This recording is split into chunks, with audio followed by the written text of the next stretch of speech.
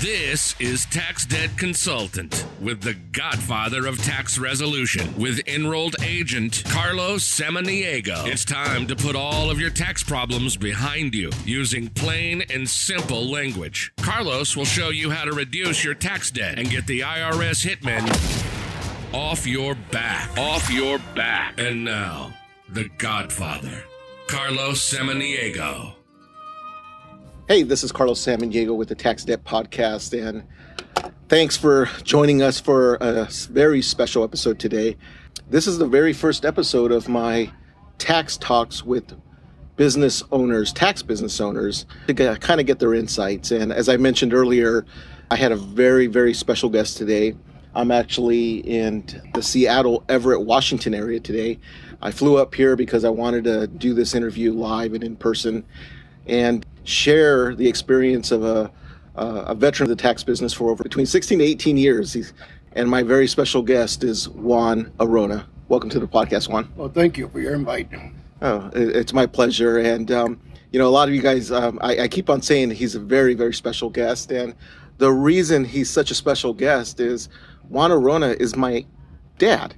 And one of the things, some of you guys know this story if you know me personally.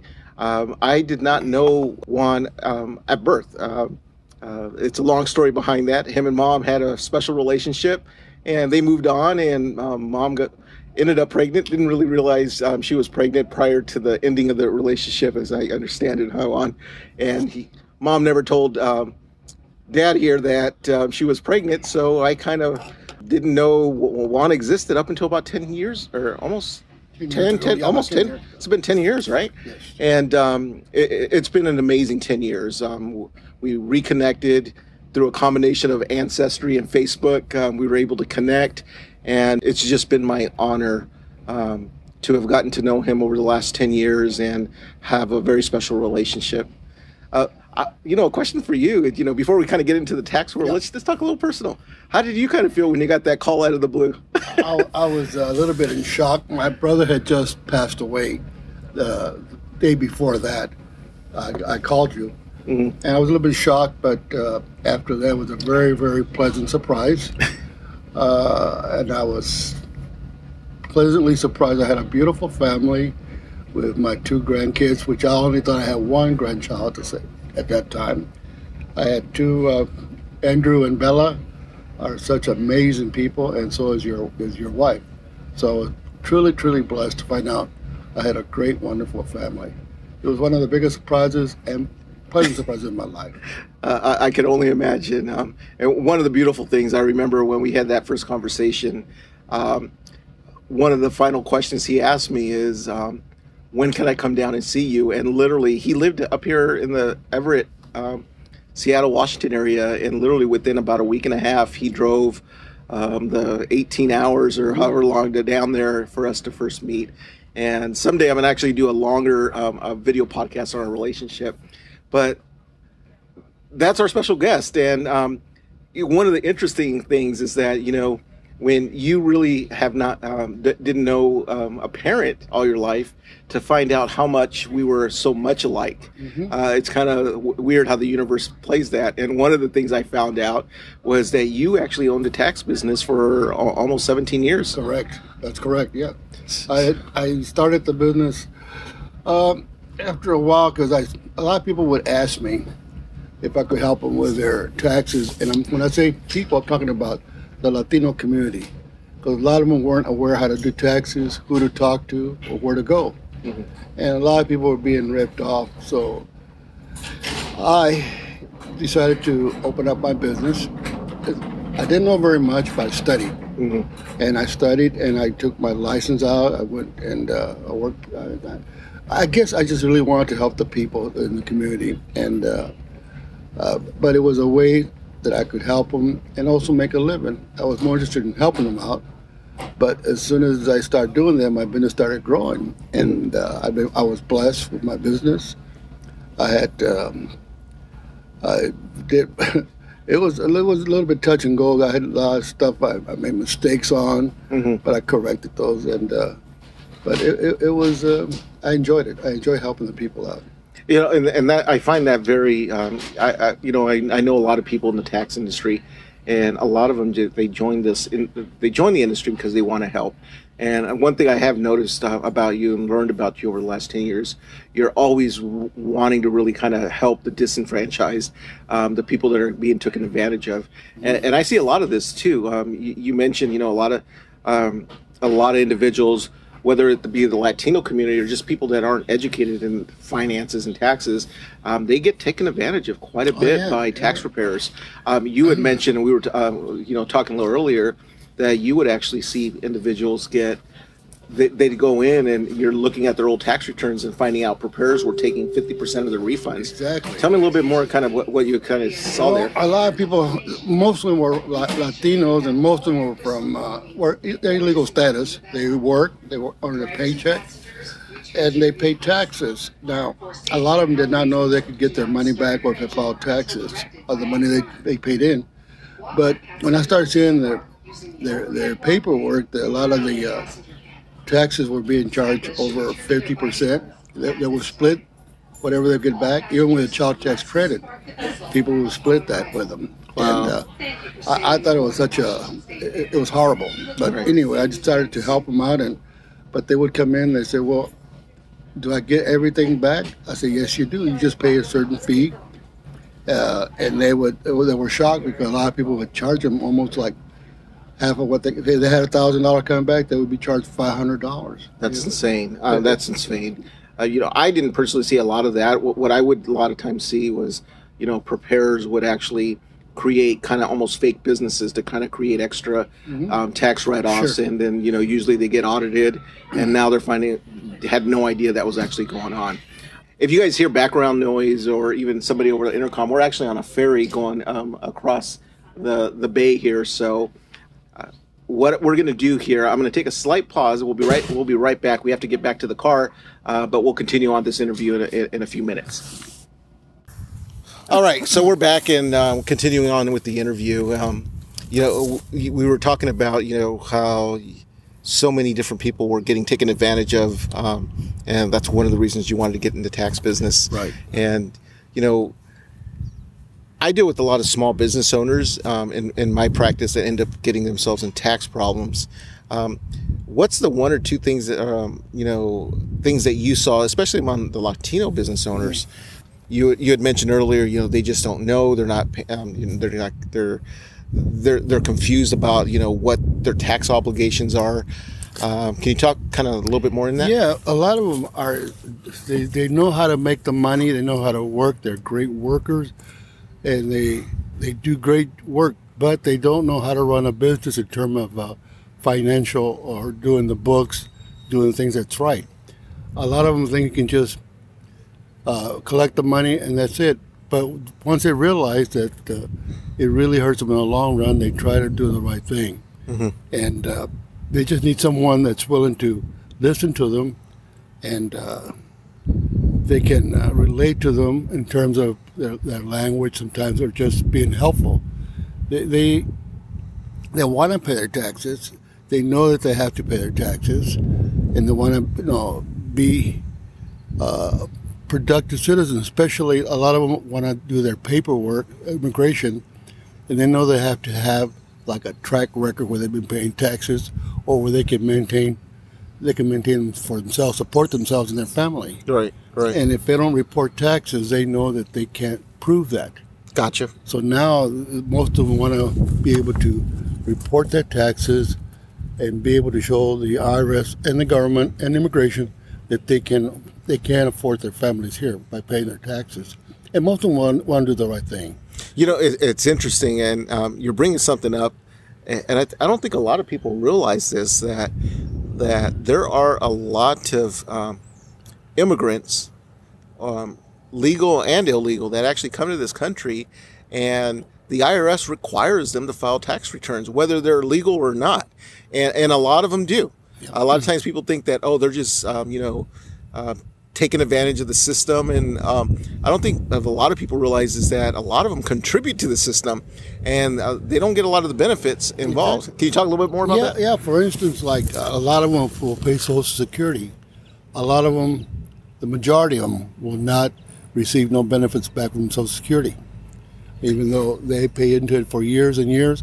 And most of them, unfortunately, use not their own Social Security numbers because Right. they have to get ITM number, which is the identification tax number for them to file their income tax.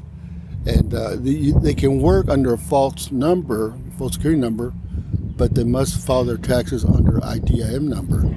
And they still won't get credit for the Social Security. Right. They might be able to get child tax credit depending on the age of the child, Right. but they won't get no Social Security or even Medicare benefits when they get. See, and a lot of people don't realize that, especially self-employed individuals. Heck, legal self-employed individuals, Americans that pay, don't realize. A lot of times they think, well, I'm not paying into Social Security. And I said, well, yes, you are. Because when you're self-employed, you pay what's called self-employment tax. Exactly. You know, it's roughly 15.5%. Exactly. And that is actually paying into the Social Security system. So, what's kind of the couple of mistakes that you see small business Latino owners, and I would imagine it's all small business owners, but what are the two big mistakes that you see on a regular basis? Not filing their estimated tax or not knowing what their estimated tax is. A lot of them want to file their taxes or report their earnings once a year, which is crazy. Some make great money. Some will make $200,000 or $300,000 every quarter. Wow. And they want to wait till the end of the year to pay taxes or file, and they get in trouble with that. But most of them just need to talk to someone that taxes. And I can tell them, we're not the law. We try to help you from becoming a law problem. You know what I'm Right. And once they know that you're there to help them, that you're not the police, you're not going to report them that they're illegals or they're not paying taxes. You just try there to help them. And once they realize that you're there to help them, they will become your customers, and they're loyal to you. Right. You'll build up a great business as far as followers. Well, and that's a really good thing. Is just I know there's a lot of people that want to help out the Latino community. Obviously, you speak fluent Spanish, so it's much easier for you. I have a pretty big disadvantage with that. Is that I don't speak fluent Spanish, although I look the part. Right. I'm Hispanic. I got the name Juan Carlos Samaniego. So I get a lot of people that actually call me that speak Spanish. They only speak Spanish, and they want to work with me because, I guess there's a trust factor just based on the way I look. There's a lot of tax professionals that actually listen to this podcast. What would you say would be a way for them to be able to kind of get that community? I know, like one of the things I did, I recently brought in a translator that has very good communication skills. So now I'm able to meet with clients with my translator, and there's a trust factor there. Any other recommendations in regards to that? No, just make sure that you can get someone that can translate and that they like people. Because sometimes you get somebody that just does it to be doing it for hourly wage. But if you genuinely get someone that likes to talk to people, establish a relationship, they can be a great service to you. And, most people will give all the information that you ask for. They'll sit there and they'll come back to you and they'll make an appointment with you. But it's very important that they know if you hire somebody to speak Spanish, they want to come to your business because that's an invitation for them. Saying, hey, you know what? We have someone here that speaks Spanish. We want your business.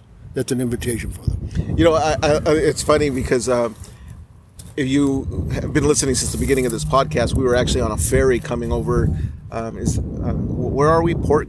Gamble. We're in Gamble, Washington here, and there was a little ferry.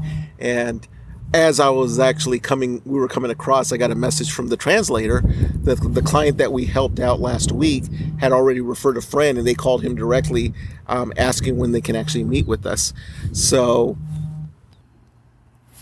yeah, the translator called me and said they already referred one of their friends, and they want to start working with this in regards to their taxes. And that's a perfect example. There was a trust factor built there. Exactly.